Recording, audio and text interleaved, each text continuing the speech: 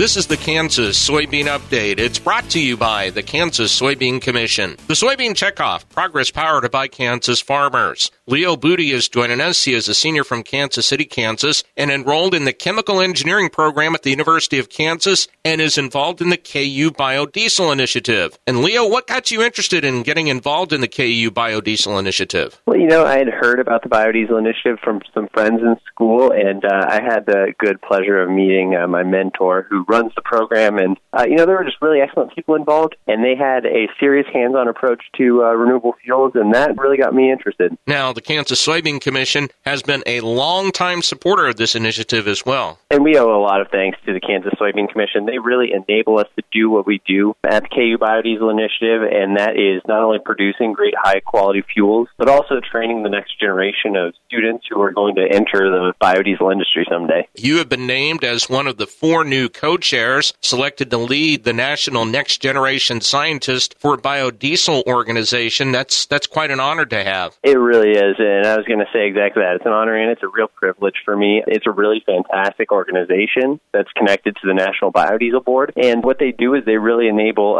students such as myself, university-level students at schools across the country, to connect, to collaborate. We get to interact and network with industry professionals and with students and academics around the country. And that really is to the eventual goal of seeing 6 billion gallons of biomass-based diesel by 2030. That's the National Biodiesel Board's goal, to be able to do that, and you can be a part of that, too. It really resonates for me as a Kansan, and with so much support that we've had from the Kansas Soybean Commission, because the vast majority of that biodiesel is produced from soybean oil, over 75% of it right now, and we're really proud of the fact that it adds 63 cents to the value of a bushel of soybeans to this day. How proud are you representing the KU Biodiesel Initiative that can be a part of this and can be a part of the breakthroughs that they can have? Oh, I'm extremely proud. The organization is fantastic. Like I said, there's a lot of fantastic people, not just at KU, but at the other member schools in the Kansas Biodiesel Consortium. Fantastic people at the Kansas Soybean Commission, and to be involved with something that is so integral to what the state of Kansas does and is a part of, that's really important to me. And be sure to register for a live Zoom event on September 10th at 4 p.m. to see how Leo, his fellow co-chairs,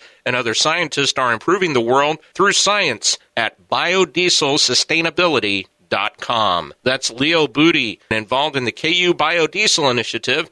He's been our guest on the Kansas Soybean Update. It's brought to you by the Kansas Soybean Commission. The Soybean Checkoff, progress powered by Kansas farmers. Learn more at kansassoybeans.org. For Kansas Soybeans, I'm Greg Akagi.